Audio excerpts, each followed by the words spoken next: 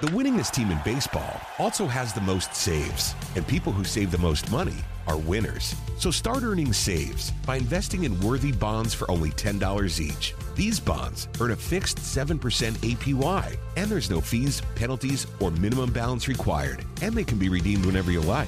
You can even round up everyday purchases to buy additional bonds. Go to worthybonds.com/save. That's worthybonds.com/save and save and win. What happened today in baseball history? Let's check that out right now. And as always, that is brought to you by Rhino Shield. Never have to worry again about painting your house every 3 to 5 years, courtesy of Rhino Shield. And while you're there at rhinoshieldga.com, check out the Cellini special. That's 18 months, same as cash, and 20% off. Way back when, Westy, in 1857, the National Association of Baseball, that's 2 words, baseball players, is formed in a meeting in New York City. 22 teams are represented, and William Van Cott is elected president of the baseball players. That's 2 words, base and ball. You have a problem, you see Mr. Cott. Or is it Van Cott? Either way, I'm your man. Were the Cincinnati Reds a part of that? The Red Legs, the Red Stockings, Red Sox. What about the Cleveland Spiders? Maybe. I don't know. 1951 on...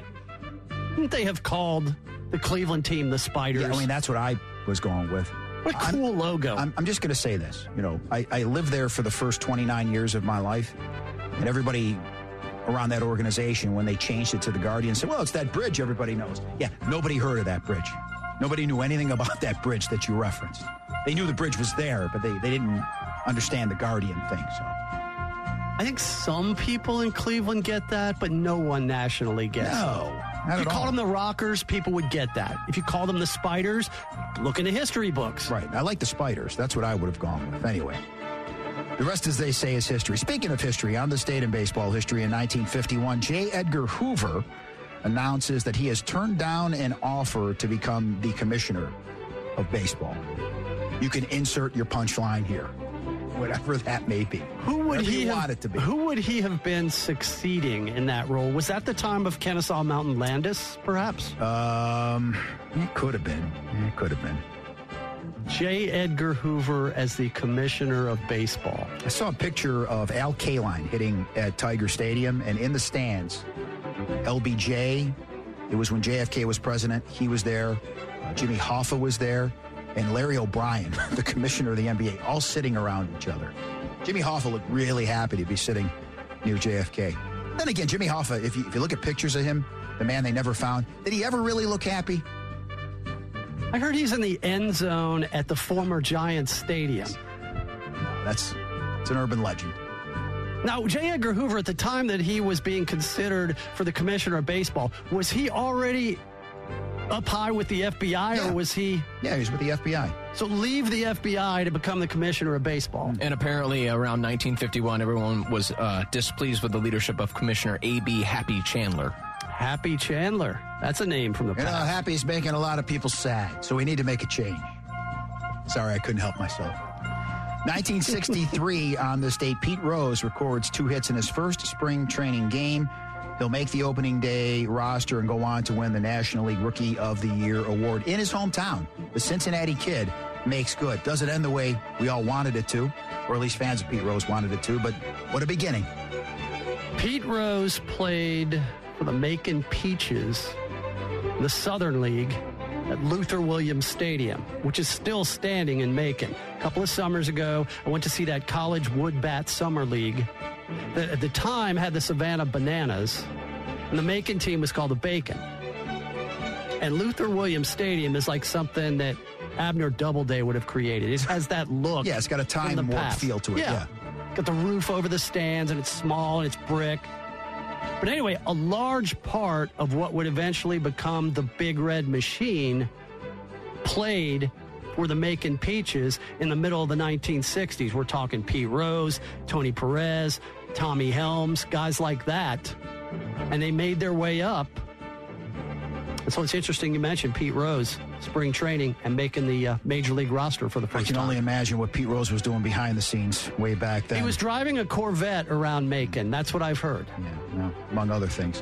1995 on this day, Michael Jordan announces he is leaving the White Sox and will return to the Bulls. People forget he came back late in that season. They lost to Orlando in the playoffs that year before winning 3 more championships in a row. They think he just came back and they started winning titles again. No, he came back late and they didn't win. That was when, of course, he was wearing the number 45.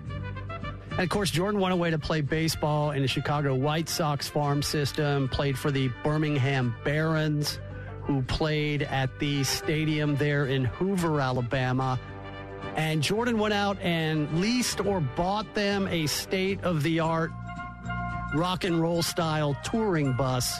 So the Barons were rolling in style while MJ was trying to find his footing in minor league baseball. Do you believe the rumors that it was an agreement, a suspension? I've always believed that, but then again, I go back to what Domino has always said. Wouldn't the truth have come out by now? There was something more to this story than him simply wanting to play baseball. It's odd. Then all of a sudden he comes back and plays basketball again. It's odd to me. Only David Stern knows the truth. And he took it with him. The winningest team in baseball also has the most saves, and people who save the most money are winners. So start earning saves by investing in worthy bonds for only $10 each. These bonds earn a fixed 7% APY, and there's no fees, penalties, or minimum balance required, and they can be redeemed whenever you like. You can even round up everyday purchases to buy additional bonds. Go to worthybonds.com/save. That's worthybonds.com/save and save and win. Camp Margaritaville RV Resort, where you can just breathe in and breathe out. Or move. There's biking, boating, arcade games, hiking, nearby golfing. Or fly through the new Fins Up Water Park. Thrills, chills, twists, and turns. This could be you. Camp Margaritaville at Lanier Islands. An easy 1-hour drive from Atlanta. Book your stay today at campmargaritaville.lanierislands.com. Hey everybody, Buck Bellew here, and as a recent customer of Jim Ellis Automotive and a longtime friend of the Vice President, Stacy Ellis, man, I know Jim Ellis Automotive Group takes pride in being a family-owned and operated business. I saw it firsthand. When Stacy's granddad, Jim Ellis, founded the company back in '71, his goal was to treat every customer like family by offering a car buying experience that was both easy and fully transparent. And it worked. 50 years later, Stacy's dad, Jimmy Ellis, grew the organization to become Georgia's largest family-owned and operated automotive group. And today, third-generation family members like Stacy, along with more than 1,700 dedicated team members, are working hard to uphold the values Jim Ellis Automotive was founded on. And that's why Jim Ellis has been around for over 50 years. Enjoy the advantages of buying your next vehicle from a family-owned and operated dealership. Visit jimellis.com or stop by any of their 20 dealerships located throughout Metro Atlanta. Jim Ellis Automotive, where you can always expect the best.